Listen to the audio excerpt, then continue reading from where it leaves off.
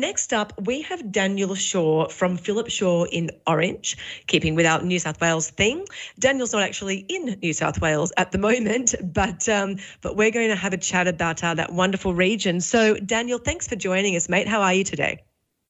Yeah, going really well. It's nice to be on holidays, nice to be out and about doing something different, I guess. Sure. And so where are you exactly? Our family's got a shack over in Hardwick Bay on the Yorke Peninsula. It's just an old sort of double wide garage, really, but it sits right on the beach and it's just beautiful. It's amazing. Yeah, nice. And I take it you've been up there for a while. Yeah. I really felt like I haven't been anywhere for so long. We've been here for about 3 weeks, just fishing, hanging out with my kids, and leading the simple life, I guess, but somewhere different. Look, it's a great move, and as you say, you haven't been able to do it for a while. Have a break from the vines before you get straight back into it. When will you be back on the vineyard? Oh, I'll be back there on Monday. So yeah, we'll sort of. It's quite a late season at the moment. So at this stage, we're probably, almost back on track to our pre-drought sort of seasons, I guess. Right. It's going to be a fairly late season, or I'd almost say a very late season.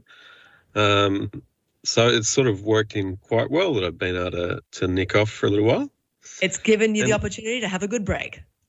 Yeah, and plus we've just got a new viticulturalist on the team, and it's sort of great to have that, and be able to have someone that you can rely on and to take care of things, so you can nick off for a little bit. Oh, look, everyone needs it too, I see. Yeah, absolutely. Yeah. That's pretty much it. So when you do get back, so how's the vintage looking this year?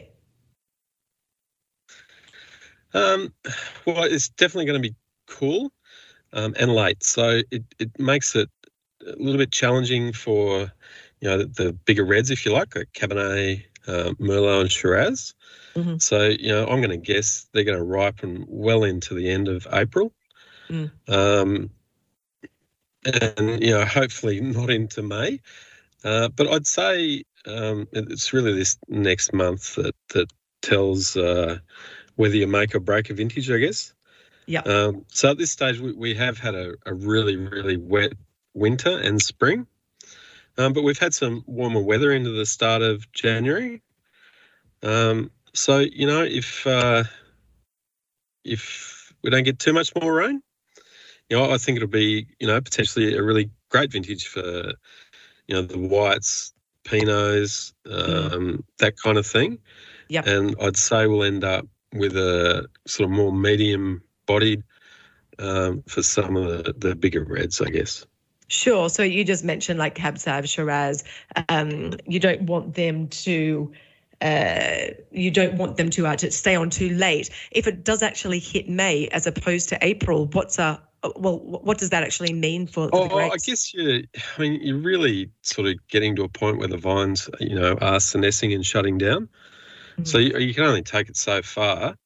Where we are at 900 metres, we are on the edge of getting Cabernet, and you would say Cabernet Franc ripe in some years. And, we just come to accept that.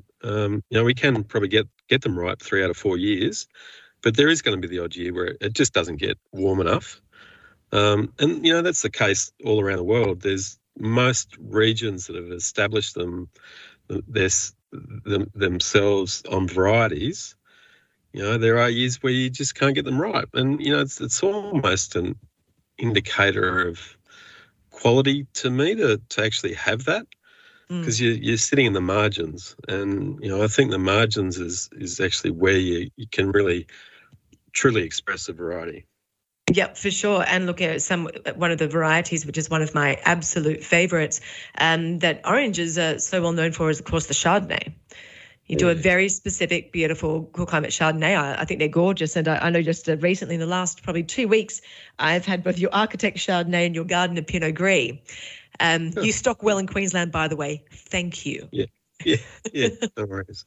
No, we do have good representation up there. Obviously, New South Wales being our home state, we we do sell a lot of our wine into Sydney and a little bit down into Victoria as well.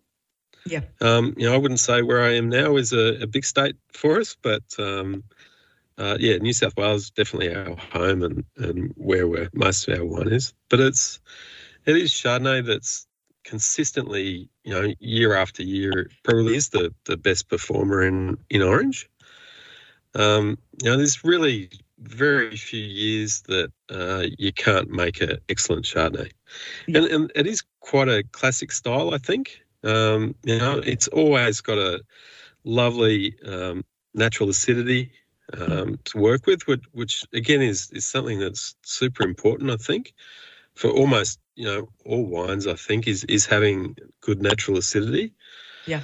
But yeah, year after year, there is variance, obviously, vintage variance. It does get riper in the warmer years, so you move more into that stone fruit. And then in some years, we really are just in that citrus spectrum.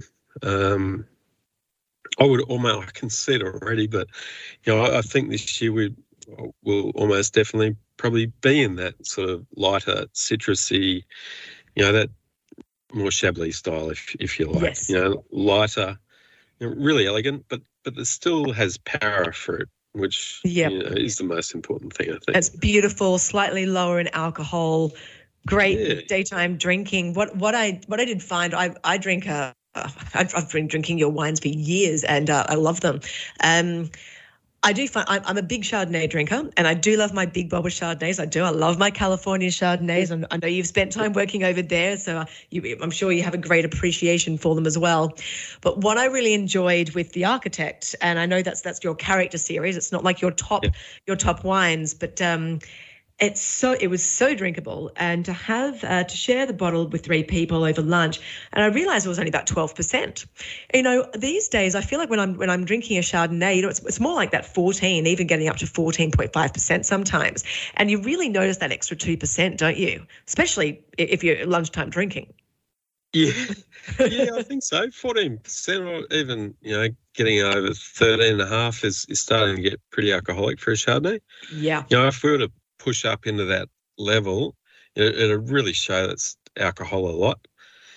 Some regions carry it quite well, but alcohol I don't find in our wines does carry well at all. No. So it is naturally we do pick quite early anyway, but I think it's really important for the balance and the feel of the wine that they don't have too much alcohol. Yep. And for us, once we even just sneak past that sort of stone fruit stage and get any of that tropical fruit in there, I just really don't like it at all. And so I really focus and concentrate on, picking around that sort of citrus stone fruit stage and never letting it get riper than that. And that naturally, does keep the alcohol down, which we want. But it also keeps the flavours where I think they should be. Yeah, totally. Pinot Gris is the classic example of that. If we get even a sort of smidge above, say, 13.5, Pinot Gris is naturally quite a ripe or late maturing flavours, if you like. So it's really important not to get too much alcohol because it just shows up so quickly. But yeah, that's a real challenge. Yeah, no, completely. And I think that's a really important tidbit for our listeners to hear, that orange wines, they do have the focus on picking a little bit earlier and keeping that alcohol content down a little, but definitely not scrimping on any form of taste or flavors. That is quite, it's quite specific to the orange region, and as a cool climate growing wines, which we all absolutely love. I think that's good information for people to have. Yeah, I think as a region, it really is our focus. It's making, elegant styles of wine. We're not trying to make big wines. I think we squarely sit in that medium bodied, all through our wines, from whites to reds, Pinots, Shirazes, they are medium bodied, but, they've got a savoury texture. They're not overtly fruity, but they just have a, lovely texture and savouriness to them.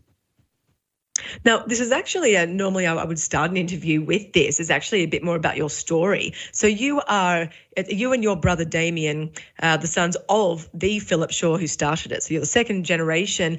What took your dad to actually buy the vineyard and start up in Orange?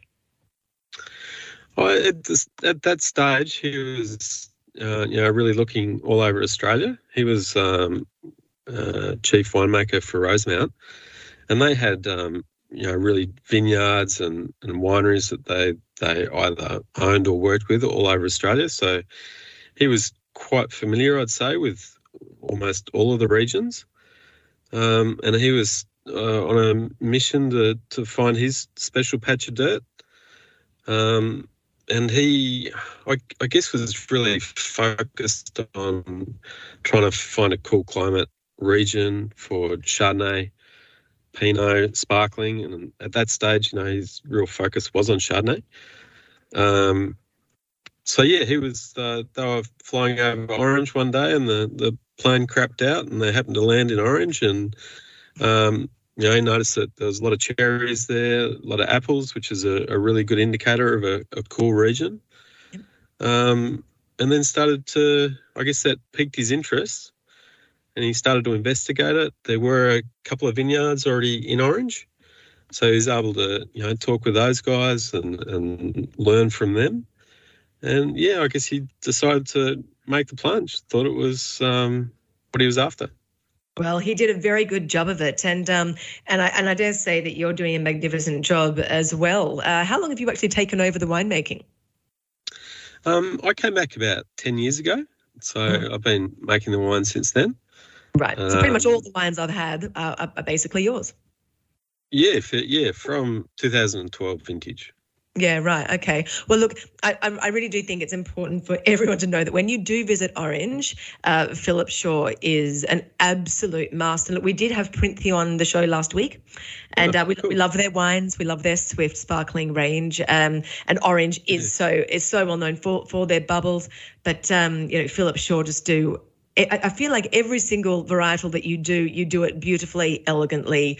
It's consistent, and it's a very, very beautiful place to go. So make sure that you pop that on your list, everyone, when you do visit the Orange area. And remember that there are some sensational restaurants around. It's quite a gastronomic region, as a lot of wine regions are, but it's quite special there. So make sure you stop in. And your cellar door, you're fully back open? Yeah, we're fully back open. Like everybody in the country or the world, we're riding the highs and lows of COVID, and but yeah, we're here, we're open, and love to see people. And ready for business, and you're back on Monday. Look, Daniel, you have a lovely last 24 hours and a safe trip back home. I wish you a sensational vintage, and I look forward to seeing you at some point this year. And I'll let you get out of the car now and get back to your holiday. All right, beautiful. Thanks very much for having me. It was a pleasure.